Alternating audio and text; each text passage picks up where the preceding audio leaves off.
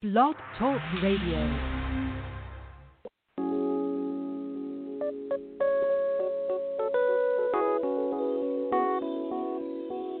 Let's keep it real. Real talk, real issues. Let's keep it real. Real talk, real issues. Let's keep it real. Real talk, real issues. Let's keep it real. Somewhere. Real talk, real issues.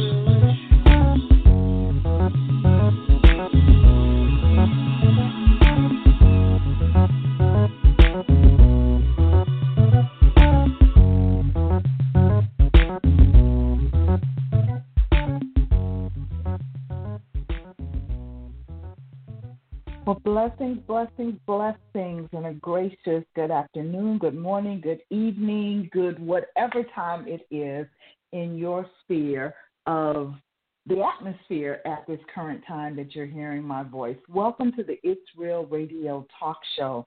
I am your host, Elder Quillette James, and I am so grateful to God for another chance to join in with you in the airwaves, that we may share. We may share with one another our dreams and our aspirations and the blessing of God breathing on us and allowing us life yet another day. We say this very, very often at the beginning of the show, and it is a reason for that because we just really believe it to be very, very important that we instill in our listeners' psyche, I guess, in their spirit, in their atmosphere, in their aura, that each day we are given is an absolute blessing from God, from on high. And we've got to get to the place where we do not take our lives for granted. I believe that if we value our lives, if we value each and every day as the gift that God has given us, that it is, then we will live a much fuller life. We will enjoy life much more. We will make sure that we are walking in our purpose on purpose, purposely filling out the plans that God has for us, purposefully carrying out the assignments that God has given us, purposely, hallelujah, purposely impacting the lives of those around us. We are called to build legacy in the lives of others. We are called to the nations. We are called to the generations. And the only way we can fully embrace that call, we can fully embrace what God has for us, is if we embrace life. Embracing life is vital to fulfilling our purpose. If we are sitting around with the woe is me and we're just wasting time and spinning our wheels and not giving any credence or thought to the beauty of life itself, then we're missing the blessing that God has given us. Each day is a gift from Almighty, and we have to get focused to recognize that for each allotted period of time, there are 24 hours in each day for us to mark time. This is not how God marks time, but this is how we mark it, 24 hours in each day. What are we doing with those 24 hours? How are we fulfilling the plans and the purposes that God has for us on our lives? I'm saying I believe that God is leading me this way to go into depth and into detail about the gift of life because of the show that we have for you today. Now, my co-host is running a little late. She had to work today, but she will be joining us shortly, Ms. Tanya Roberts. But in the interim, I just want to kind of set up today's show. And today's show is dedicated to Representative John Robert Lewis, the distinguished gentleman from the state of Georgia. As we, especially people of color, and especially, I would hope, people in the body of Christ, as we remember this great man, this giant of a man who was just like you and me, a man in human form. You know, as we remember him, as we remember his life, it is vitally important to recognize how he spent his life. God blessed him with 80 years on this earth. And within those 80 years, he utilized each and every day to the best of his ability. He made a difference. He made a marked difference in the lives of people, friends and foes alike. I mean, when I think about the name that they gave him as the conscience of the Congress, that boggles my mind, because we know politicians sometimes lack consciousness. They lack morals. They lack the fulfillment of the reason why they were put in office. And one thing about Mr. Lewis is he was very, very quick to point out a moral compass that needed to be addressed, both in the House of Representatives and in the Senate, both in his day-to-day life and in his life as a young man. When it is amazing that a lot of times we don't examine a person's life until that person is gone. And I'm guilty of that. I knew of Mr. Lewis. I knew of Bloody Sunday. I knew of the Freedom Rides. I knew of the sit-ins at the lunch counter, because I'm a product of the 50s. So, these things were happening and going on, but I was a little girl at the time. But since he has passed, I've did a deep dive and become more acquainted with his life, acquainted with his stand, acquainted even with the history of us as a people. And what I have gained out of that, I believe to be invaluable. I'm 63 years old, soon to be 64. And I have to stop and step back and examine my life. Have I made a difference? Have I taken a stand? And we say this all the time, that, if you don't stand for something, you'll fall for anything. It's in most of our minds just a cute cliche. But we've got to make sure that we're digging deeper into what that really means. I think back to the famous quote of JFK, of John Kennedy, when he was president, and he said, "Ask not what your country can do for you, but ask what you can do for your country." And it's a famous quote. But what meaning does it have in our lives? What meaning does it have that what John Lewis stood for? He said sometimes you have to get in trouble, good trouble, necessary trouble. What did that mean? As he talked, and he was an extremely talented storyteller. As a professional speaker, I recognize and understand the art and the importance of a good story. What is your story that you are known by? What is your story that no matter who you're standing before, they're expecting to hear this story? And he was a master at his story. He had a couple of story lines that he invoked whenever he was before people. First being a young man, a little boy, basically, and hearing and recognizing there was a call on his life, and he desired to be a preacher. And it's comical, but even his sisters and his brothers, they talk about that even to this day, that John tells the story that he preached to the chickens.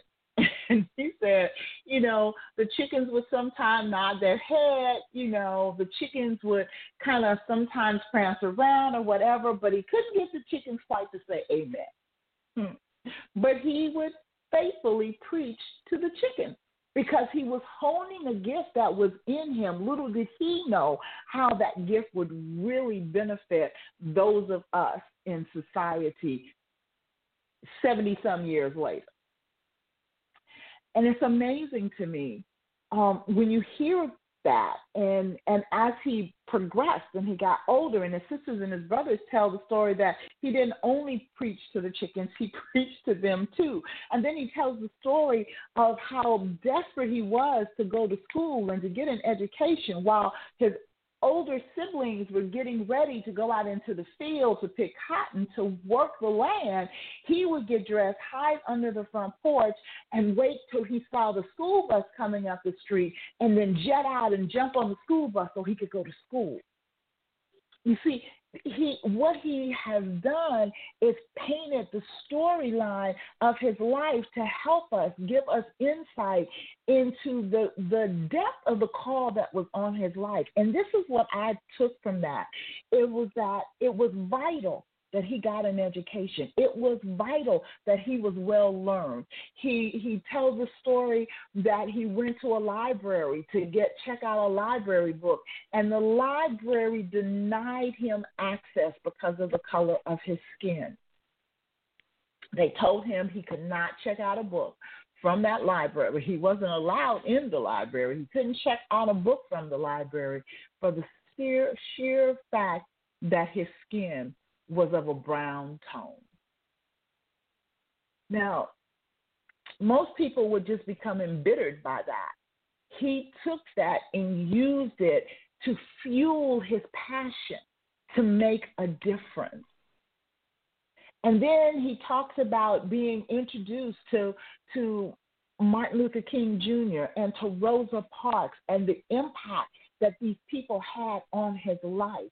He weaves that story. And what it should do for each of us is give us a tenacity within ourselves to want to look at our own storyline and look backwards to look forward. We need to look backwards in order to look forward. Because if we look backwards and if we are careful to look at the storyline that we have lived up to this point, we can see the hand of God in it and how he was weaving our purpose and our destiny in the things that we went through. You see, he wound up in Nashville in seminary. But there was a reason he was in Nashville. It wasn't just for seminary because, see, he never pastored a church, but he did lead a flock. He led actions, and the fact that he was willing to lay down his life to see the betterment of those around him, to see the betterment of the people of his ethnic group, to see the betterment of people in general. It just, as I've listened to the stories that he has told, as I've watched the documentaries, as I have done research over the past couple of weeks, it just really intrigued me, some of the things that I've learned about this man. And he tells a story of when he was doing the Freedom Ride, and they got to this little town in South Carolina, and when they got off the bus, he and his seatmate, who was a Caucasian man, were both beaten. And when the police came, they asked him if they wanted to press charges, if they wanted to swear out a warrant on the people that had beaten them. And his response, I'll never forget this. I promise you I'll never forget this because this blew my mind. His response was like, no, we didn't come here to cause trouble. We came here to share love, not hate. No, we don't want to swear out a warrant. No, we don't want to press charges. We came here in the spirit of love. Now, I don't know many people, including myself, that could have that tenacious stand after somebody has beaten me. I'm bloody. And to still stand and say, no, We didn't come to start trouble. We came to show love, to show love. But this is how powerful that was. Okay, hear me, because this blew my mind. This is something I never knew. It was powerful enough to change the life of the man that beat him. That blew my mind. It was powerful enough, him showing that mercy and that forgiveness at that appointed time literally changed the life of his attacker. And as the story goes, in 2009, now this happened in the 60s. In 2009, the same man who had beaten him, who had left him bloodied, who was a part of the Ku Klux Klan at the time, the same man sought him out, came to his office in D.C., and confessed to him that he was the man that beat him on that day when he got off the bus, and to ask him to forgive him. As the man sit there, not by himself, but with his grandson with him. See, it's amazing how we weave legacy in the lives of people by our actions that we have no idea who we're touching. So this man had changed the course of his life because he said he never forgot hearing those words coming out of John Lewis's mouth. That no, we didn't come to cause trouble. We came to show love. He said, because they interviewed him as well, and he was just saying he couldn't shake that. He couldn't shake that the man he had beaten would say, we didn't come to cause trouble. We came to show love. And he couldn't shake it. And it literally caused him to change the trajectory of his life. Now, you fast forward 50-some years later, and here he is standing before the man that he had attacked, but he didn't stand alone. He stood with his generations. He stood with his grandson, asking this man to forgive him with tears streaming out of his eyes. What an impression that had to give on his grandson. When the story was told, it said that the man was standing there in tears and the grandson was standing there in tears. And John Lewis told him, I forgave you a long time ago. Yes, I accept your apology. And embraced this man. And as they embraced, John Lewis himself was in tears. He said, this is the only person that ever came back to say, I'm sorry. I'm sorry for what I did to you. Now imagine that. He has been beaten. He has endured all kind of hardships for years and years and years. And out of all that he's endured, only one person returned to say, I'm sorry. I was wrong. But the impact that had on that man, I guarantee you there are others out there that maybe weren't as courageous as that individual was to come and to face the person that he knew he had wronged. Maybe the other ones didn't have that courage. Or maybe by the time they got to that place of, oh, my God, I was so wrong in what I did, it was too late because they were on their way to transition to the Lord. Because what the gentleman said was he had asked God to forgive him over and over and over again. He couldn't shake it. And so he knew he had to ask the man he had wronged to forgive him. I mean, there's so much power in that. There's so much power in that. And so today I wanted to just like I said, dedicate the show to his memory, but not just in reflecting of the wonderful life that he lived, the life of service that he lived, his dedication to the nonviolent efforts, his dedication to his God. He He may not have pastored a church, but he absolutely led a flock. He led those that he came into contact with. I watched something also just a couple of days ago, because as you know, his funeral, well, I don't know when you're hearing this broadcast, but this is Sunday. And normally I don't date my shows because they're syndicated, but I just think it's important so that you understand the context in which I'm speaking. So today is August the 2nd. It is Sunday. Mr. Lewis was laid to rest just this past Thursday. Wednesday night, I am in Atlanta, and Wednesday night I had the awesome honor with my granddaughter, my generation, to go and to stand in line and pay homage, pay respect to this man as he laid in state at the Georgia State Capitol. It was like, I've seen people do it over the years. You see it done in Washington, you see it done in other places, but I've never had the ability or the option or the opportunity, that's the word I'm looking for. I've never had the opportunity to participate live. I've always watched it. I've always found it fascinating to watch the homegoing services of some of these people, to hear the eulogies, to hear the people's mindset about the life that they live. But this time, I just happened to be in the right place at the right time, and my granddaughter is here visiting me. And so we went and we stood in that line and we walked and paid homage. It took us 2 hours. It took us 2 hours, but it was so well worth it, because I just wanted to say thank you.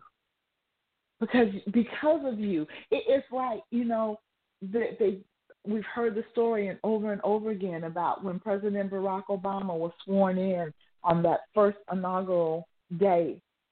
And he said, even President Obama said, one of the first people that he wanted to greet was John Lewis. And he did. And when he greeted him, he told him, this is because of you, John. This is because of you. The fact that a black man could be sworn in as President of the United States, he said, this is because of you. See what I'm saying? When you live a life of purpose, you have no idea the footprint that spreads out for people. For you just don't know. And sometimes you will never know. But I've never personally, physically met John Lewis. He wouldn't know Colette James from Adam, okay? But his life has had such an impact on mine. And now I'm allowing it to have impact on my generation. And it's just a phenomenal thing to me. It is a phenomenal thing to me. We talk about legacy all the time. Legacy is a passion of mine. And as I've talked about it many, many times on this show, that legacy has nothing to do with houses and cars and land.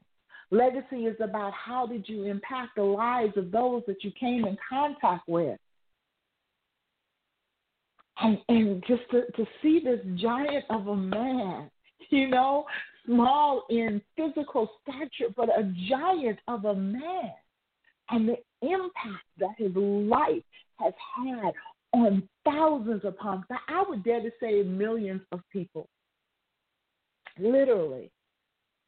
And he was just a man with a strong conviction, with a strong moral compass, and he stood on his conviction, and he would not take down, no matter how many times he was jailed, no matter how many times he was beaten. I found it quite comical when he said, I was jailed 40 times, 40 times before I got to Congress.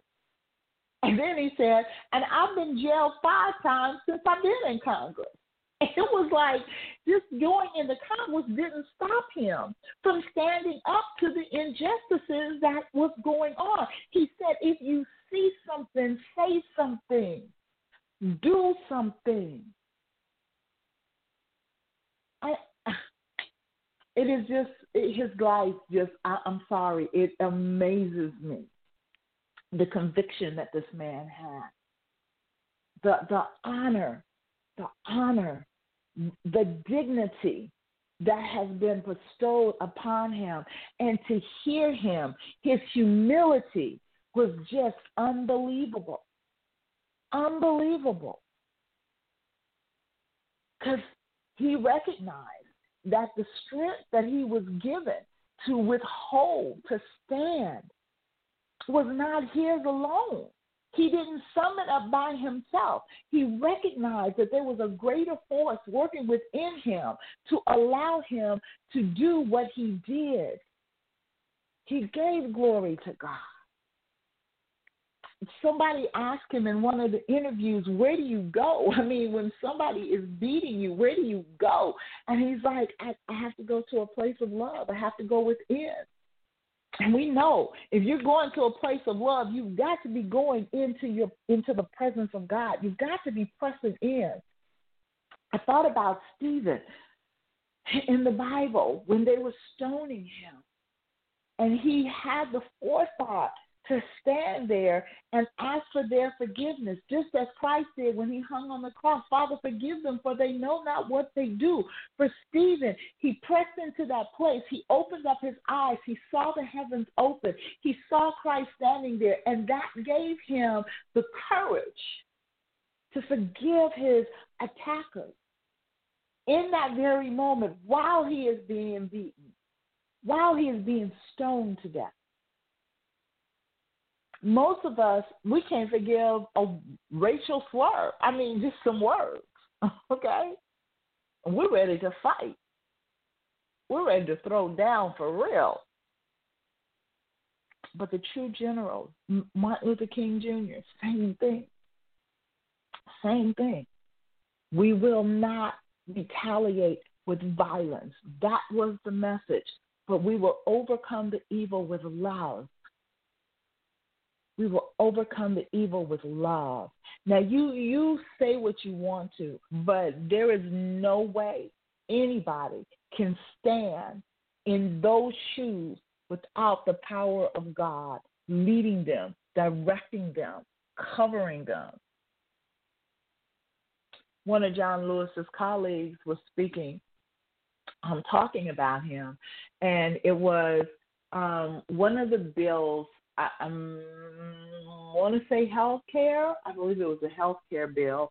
And there were all of these people outside the Capitol, and they were protesting against the bill. And as they were walking, the people were just shouting out racial slurs and all kind of things. And so this one representative, I don't recall his name right now, but he said he kept his eyes on John. He said because he wanted to react in the manner that John reacted, because he knew like his first thought would be to retaliate at what was happening. And as he was walking, he said one of the men standing there in protest spit on him and called him a racial slur. And you can see, because you see there was the clip of it, and he stopped and he turned. And he looked at that man, and you could tell what he wanted to do, and I'm sure what he wanted to say. But he quickly put his eyes back on how is John Lewis handling this. And as John kept going, the man turned and kept walking, just wiping his face. Now, I don't know about you. I know me. I would love to say I would have that same reaction, but I can't tell you that for sure. I would hope that if I was ever in that type of situation, I could press into the same place that John Lewis was able to press into, that gentleman was able to press into, that place of love. I don't know. We don't know what we're capable of until we encounter certain things. But what I do know is how impressed I was by how he allowed the Spirit of the living God to control his actions. That blew my mind. That blew my mind. And it's a phenomenal thing. It is a phenomenal thing to see a true American hero and their stand. Again, that he was said to be the moral compass of the Congress. So here's the other thing I wanted to touch on today. Now what? So he fought the good fight. He has finished his course. He is laid up there, and I am quite sure he has heard, well done, thy good and faithful servant. But now what? Because we are still here. What is our role now? See, every time a general transitions, there's got to be other people to step up to the plate and take on the mantle. He passed. C.T. Vivian passed like within hours of one another civil rights general. It's like, so these people are now gone. What are we doing? What are we doing to pick up that mantle? This blew my mind. John Lewis had the forethought to give us marching orders in his departure. And I want to read this to you. This is the article that was in the New York Times on the day of his funeral, not on the day of his passing, but he had sent this letter to the New York Times and asked them to publish it on the day of his funeral. So he was still thinking about the generations. He was still thinking about what else can I do? How else can I spearhead the next movement? How can I encourage those that are coming behind me? See, that's a true legacy. That is a true general, because he wasn't just thinking about himself. It wasn't just, okay, well, I've done mine, now it's your turn. It wasn't like that. He actually gave a call to action. It was phenomenal. So I want to read this to you. The heading on it is "Together You Can Redeem the Soul of Our Nation." That's powerful in itself, because that is saying that the soul of this nation needs redemption, and truer words have not been spoken, okay? Because, as the United States of America, we are in big trouble. Our moral compass is so far off the mark, it is not even funny, okay? From the head down, it is just OMG. But anyway, I digress. Together, you can redeem the soul of our nation. Together, another really, really important word. Together. It is going to take all of us banding together to see the redemption of our nation come to pass. It goes on to say, though I am gone, I urge you to answer the highest calling of your heart and stand up for what you truly believe. This says to you, do inventory. What do you believe? What is within your heart? Where is your moral compass pointing? Though I am gone, I urge you to answer the highest calling of your heart and stand up for what you truly believe. Do you know in whom you believe would be my question to you before we go on. What do you truly believe? What do you truly believe? All right, so let me get into the article. While my time here has now come to an end, I want you to know that in the last days and hours of my life, you inspired me. You filled me with hope about the next chapter of the great American story when you used your power to make a difference in our society.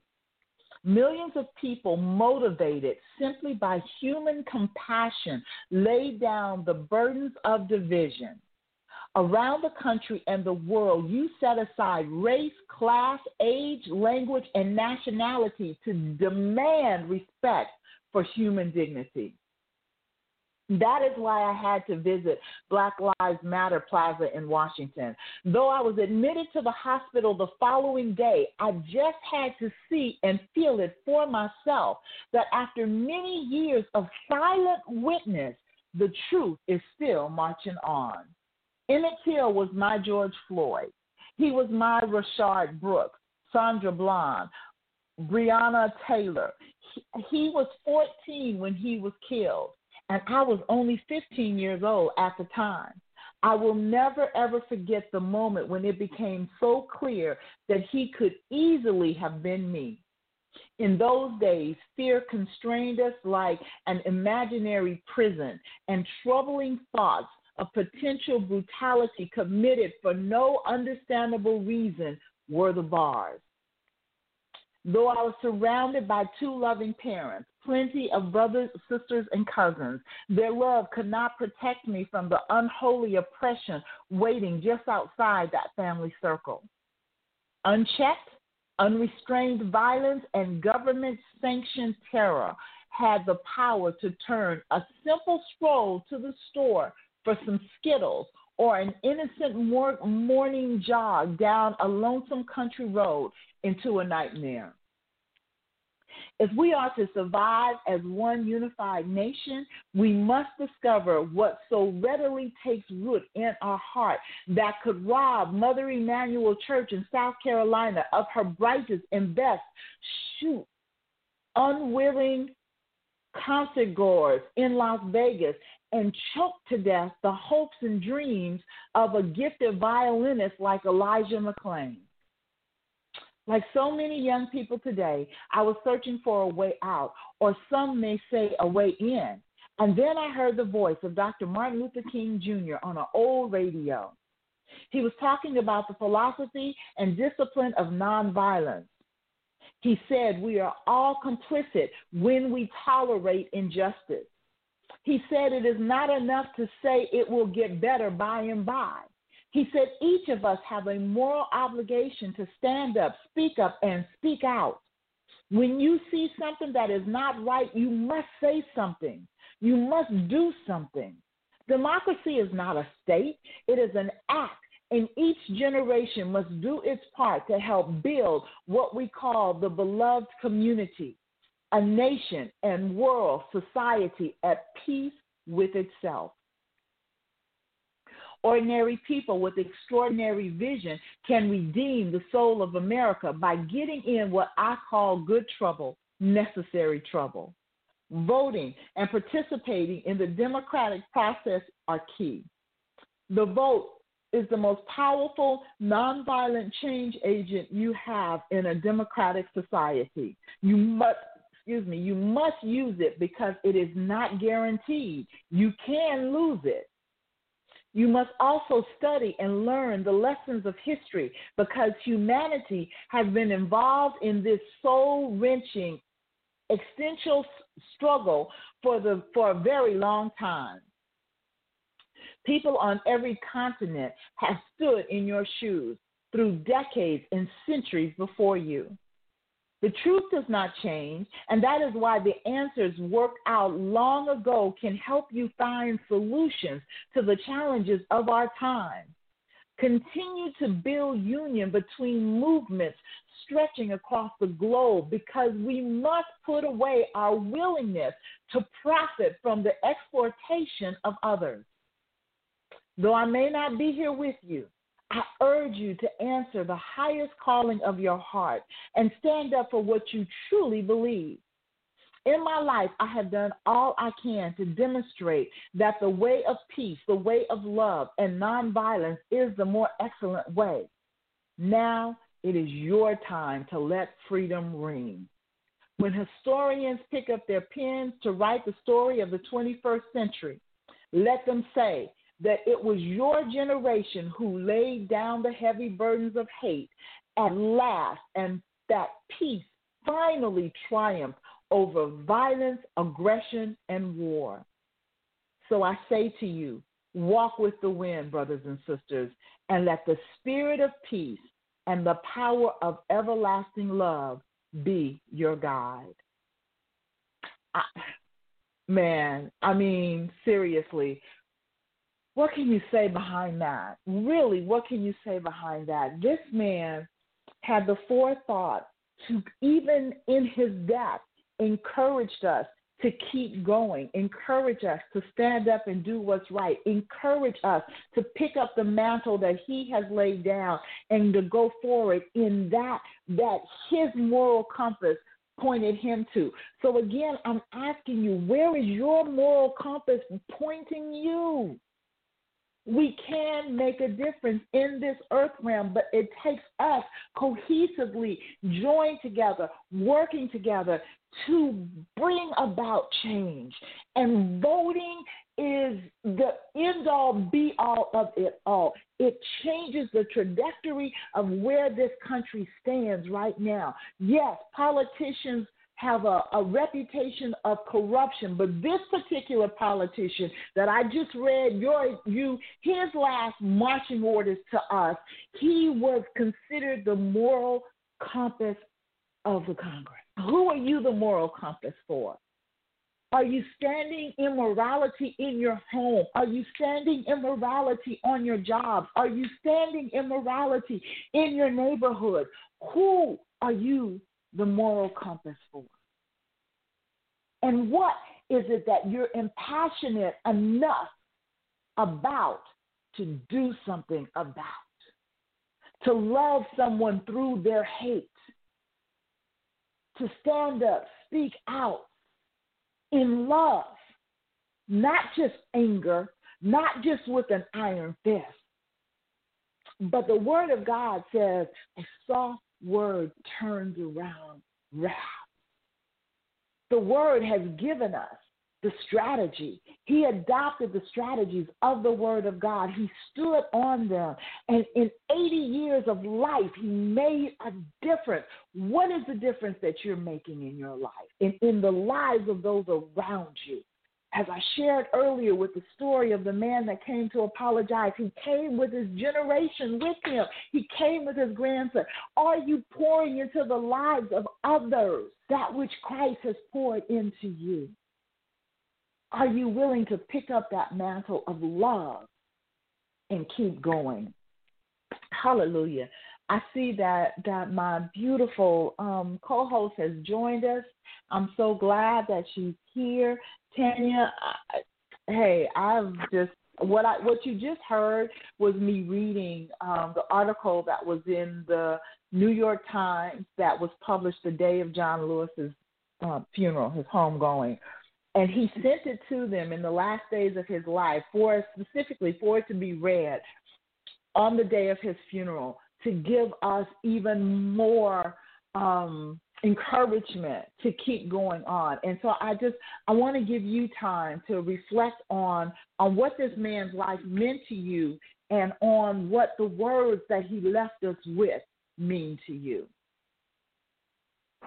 Well, I want to say thank you so much, my sister, Elder. You're muffled, sweetheart. I don't know.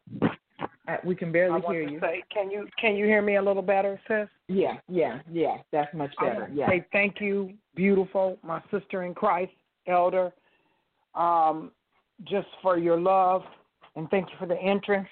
I was listening to you and I was at awe, and tears welled up in my eyes, and because that's very powerful. And I thought to myself, wow, how many will really stand for that right now? See, a lot of people say they want to stand, but they're not willing to take the death sentence that comes with it. It doesn't necessarily mean death that way, but it means death to a lot of things, because people come after you when you stand for a purpose and you honor and you believe in something. How many of us right now can still do that? It matters in your family, with your children. Please hear me, because I have a broken family. I'm broken with my children. And I'm still looking for more ways to understand that and patch it back together. But still, if that cannot be right now, I still try to speak to the ones that God put in my life that are not my biological daughters, but my daughters, my sons, nephews, cousins, anyone else who calls me auntie or want to hear what I believe in. And I'm sad, sis, because, it's a matter, we cry over icons, rappers and stuff that die, because you say that rap was so real, but he had a rap all within himself, but he wasn't rapping, he was speaking. I'm sad because we can loot, again, we keep talking about it, tearing up grocery stores, buildings that we're going to need later on down the road that they don't care if we tear up because they're not rebuilding them. And that's why they want you to do it, so you won't have that access to things. And what he's saying is, what are you believing in? Are you registered to vote? Do you even know what voting is? That's what's important and what can cause this to come together.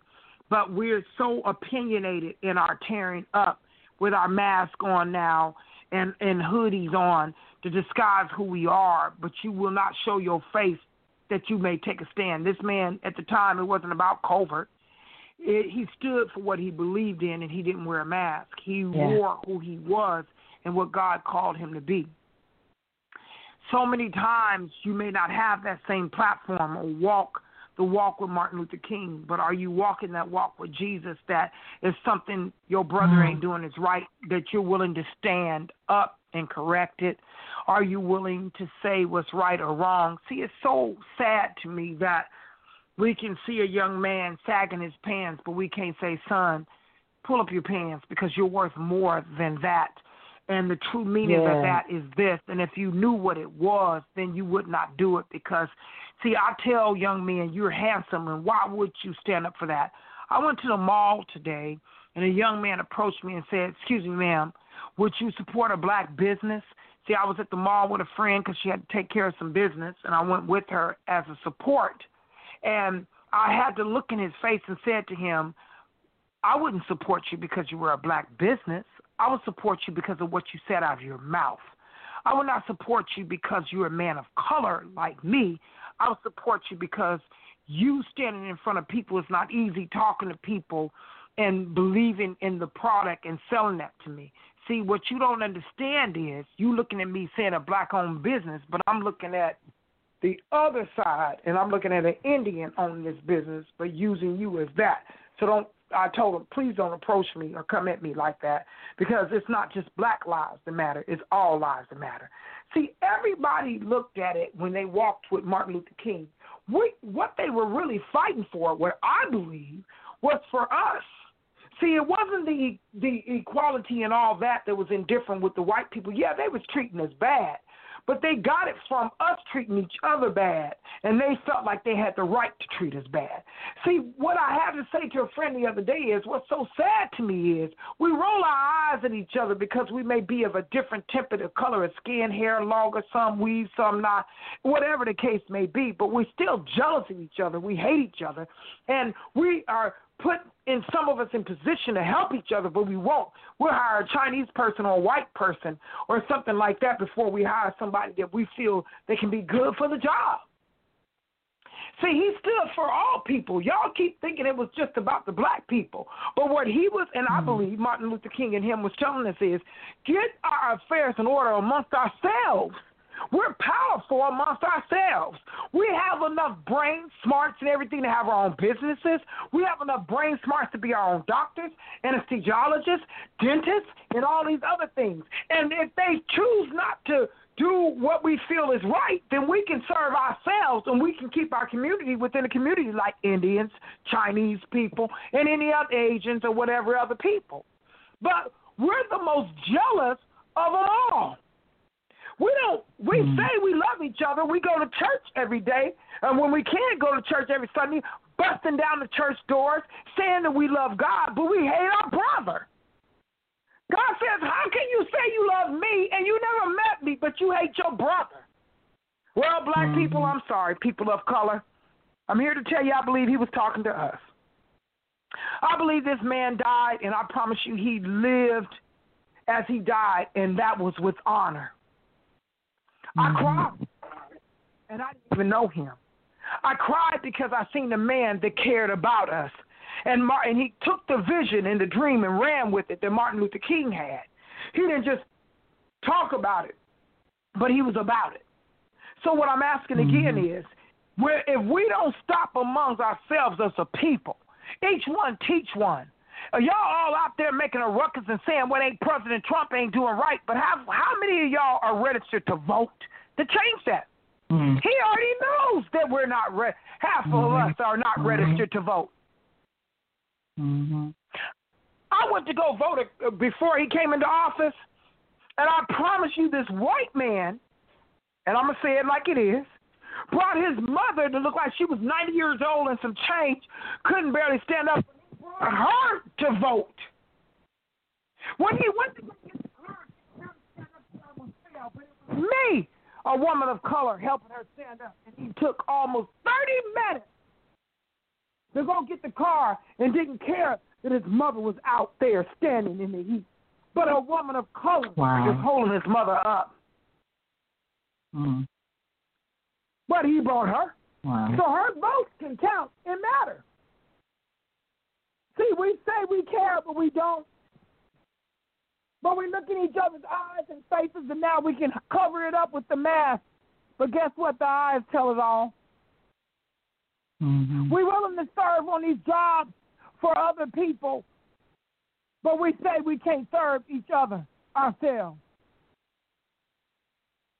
We can give money and thousands of dollars to help save dogs and cats on TV, but you can't even give $5 to your brother, or even tithe 10 in a church to help it keep going. Who are we? He was talking about us, equality amongst ourselves first. See, a lot of us, I'm not going to lie to you. Oh, okay, you ain't got no words with, oh, man, you don't know how many times I cried about my man. Oh, how many times I cried about my children. You're fading out again, Cam. Can you hear me, Seth? Yeah, now we can. Yeah. Man, so many times I cried about my family. I cried about my kids. Who am I to talk? I just have to keep running with the vision. If God puts somebody in my pathway, that's my daughter. That's my son. That's my nephew. If you ain't doing right, I'm here to tell you. See, you don't like me because I tell you the truth. I look at you and I say, we free? And you still wearing your hair like that? We free? And you still talking crazy like that? We free? But you still sagging your pants like that? But you want me to respect you. And now you want to stand on what he stood on? And take it like you running with the vision, but you running with it nasty. And you running with it wrong. Please don't take somebody else's vision and taint it or distort it. Now all of a sudden Black Lives Matter. But when I see you in the street, you don't even speak to me, but you'll speak to a white person before you speak to me. If I have a business, you'll steal from me. If I have a church, you won't even give to me, but you want me to give you the word. But you can think of all the excuses in the world why you can't. Wake up, people, because we're asleep, still asleep. And God is taking his children home. And he's given us the tools and utensils, the know-how, the everything, how powerful we are.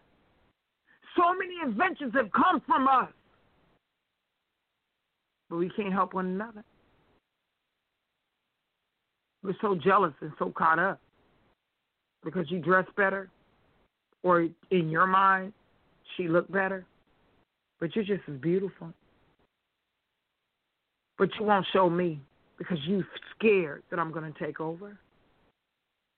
But you call yourself my brother or my sister. No, you're not.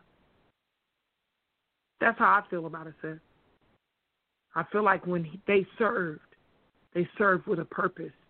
And when they died with a purpose. And you guys keep thinking it's about the white people treating us bad. I believe they were speaking about us treating each other bad. And when we wake up and believe in each other and love each other as people of color, because there's so much more of us than it is of them. It's not just about treating them bad, but it's about respecting each other. Once you respect each other, then can't you respect somebody else? Or expect that same respect? How can you expect somebody to respect you? And you'll call that person an N-word. Or no good. You talk about Shaquita on food stamps, but you ain't trying to show her how to come off.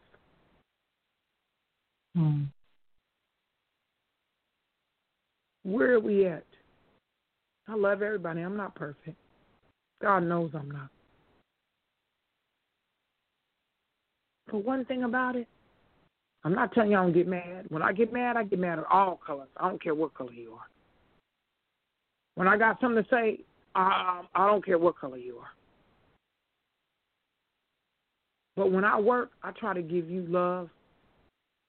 I try to treat you kind. But at the same time, you roll your eyes at me. Or take from me like I'm nothing. Where is the respect? And how can we ask for respect if we don't give it? Mm-hmm. And the next time you go looting, ask yourself, are you registered to vote? Change it that way. Amen? Amen. So I believe that he was talking to all of us. I don't think it was just isolated just to us as a people or just to the Caucasians. I believe that, as he said, we have to work together to do this. One thing you did say that I totally agree with, though, is that if we don't respect one another, how can we expect someone else to respect us? It definitely has to start with us, among us, for it to spread outward. And it, as you were speaking, it took me to the Word of God when it said judgment begins in the house of God first.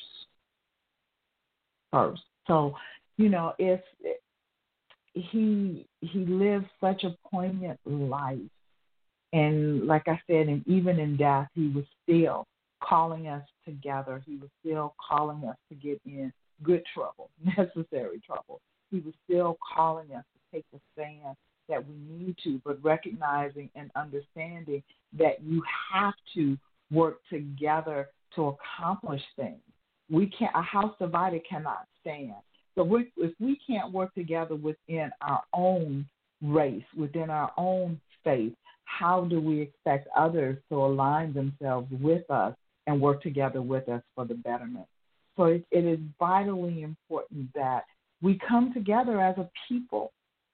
Amen. But again, I'm asking everyone, please, where is your moral compass? What are you passionate enough about to take a stand for and to do it in love? This is the It's Real radio talk show where we deal with real talk on real issues, but all of our realness is steeped in the Word of God. It's steeped in I don't care what the topic is. If we can't tie it back to Jesus, if we can't tie it back to our Heavenly Father, then all we're doing is clinging cymbals. We're just making noise. Amen. We're just making noise. Amen. So in all we do, we've got to be able to pull it back together in the love of God. And that means one for another. Amen. Within our own race and with outside races. We've got to learn that it's a cohesiveness. We all bleed red blood. We all bleed red blood. And as I talked about, and we got 90 seconds to go, but as I talked about the Freedom Ride, where his seatmate was a Caucasian man, and they were both beaten, okay? They were both beaten. So we've got to learn to embrace and love one another. Stop judging people on the color of their skin if you don't want to be judged by the color of your skin.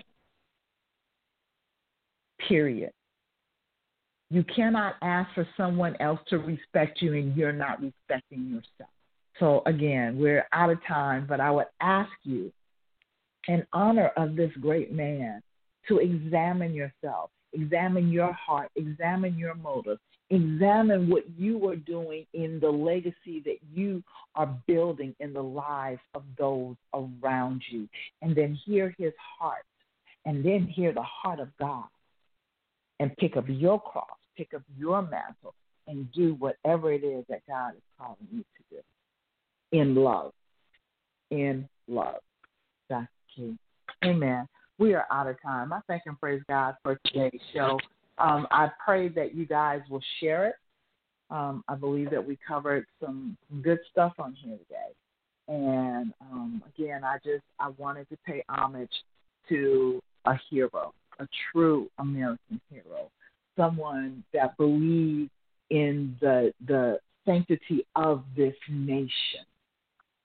And he did not believe it just for one group of people. He believed it for everybody. That's what equality means, that we're in it together. And so we have to believe it for all, not just for one. Amen. Amen. Sis, can you pray us out, please? I just want to say, Heavenly Father, thank you for another day. And again, thank you for breathing life on us today, that we can have another day to repent and do even better than we did yesterday. I just want to ask that you see past all of our faults and see our needs. And I don't believe that he was standing just for blacks, but I believe that he was telling us that we had to come together as a nation, each other, and love each other and respect each other. And in order to do that, that's the way that others will respect you. If you want love, you give love. If you want respect, you give respect. If you want to be treated equal, then you treat others as equal. I'm not telling you it's always going to be good through the situation, but I want to thank you, Lord, for what it is, leading us, guiding us, protecting us, and don't take your Holy Spirit from us. We love you guys, and keep it real during this week. Each one teach one. We love you, and be blessed. Amen. Amen. Well, blessings, blessings, blessings. Stay safe out there. This pandemic is on the upswing in a vicious way. So please stay safe. Stay covered. Amen. Stay safe.